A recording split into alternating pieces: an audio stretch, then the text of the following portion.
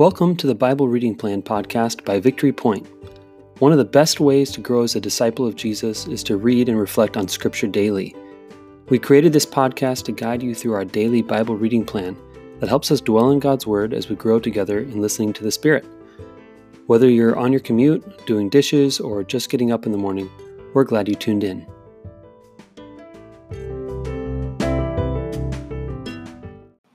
Good morning and welcome to the Bible Reading Plan podcast. My name is Brendan McClenahan. I'm your host.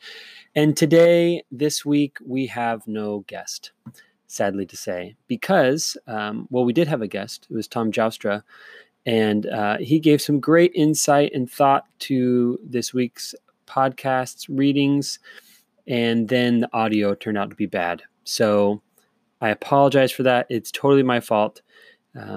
And instead of just leaving it up there and letting you try to just sort through terrible recordings, and also instead of having him redo it, I thought, why don't I just read the scripture passages this week and ask some provoking questions to help you reflect.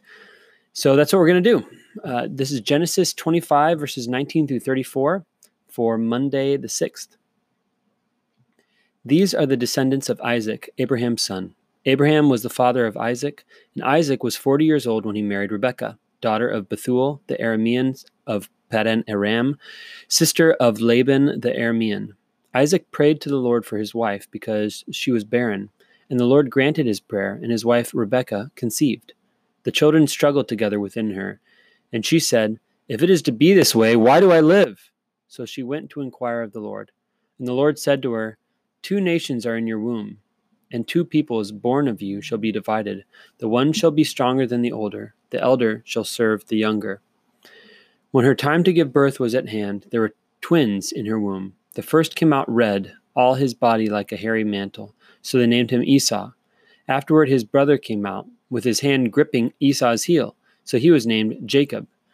Isaac was 60 years old when she bore them. When the boys grew up, Esau was a skillful hunter, a man of the field, while Jacob was a quiet man, living in tents. Isaac loved Esau because he was fond of game, but Rebekah loved Jacob. Once when Jacob was cooking a stew, Esau came in from the field, and he was famished. Esau said to Jacob, "Let me eat some of that red stuff, for I am famished." Therefore he was called Edom. Jacob said, "First sell me your birthright." Esau said, "I am about to die. Of what use is a birthright to me?" Jacob said, "Swear to me first." So he swore to him and sold his birthright to Jacob. Then Jacob gave Esau bread and lentil stew, and he ate and drank and rose and went on his way. Thus Esau despised his birthright. So here are three questions.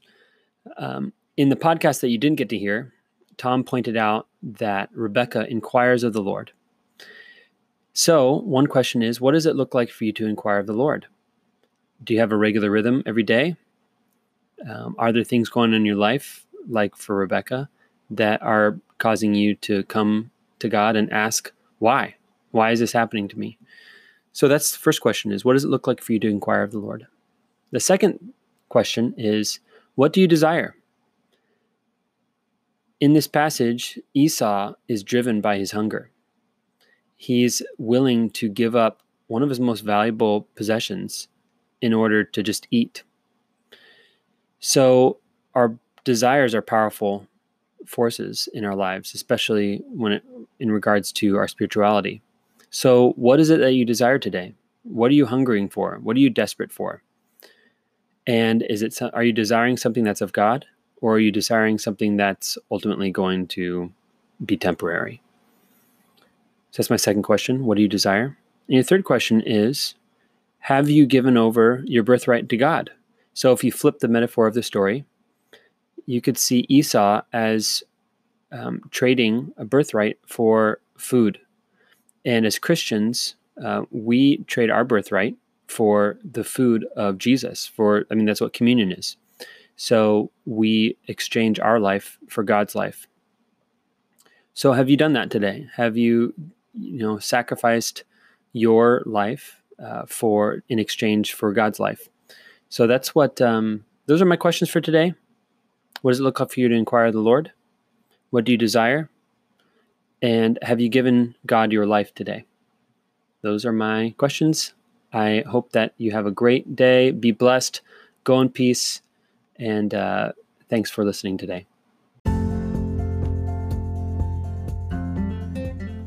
Thanks for listening to the Bible Reading Plan podcast. If you have any reflections on the scripture we just read, please click the link in the show notes to leave us a voice message. We'd love to hear from you. Let me send you on your way with a blessing. The Lord bless you and keep you. The Lord make his face to shine upon you and be gracious to you. The Lord lift up the light of his countenance upon you and give you his peace.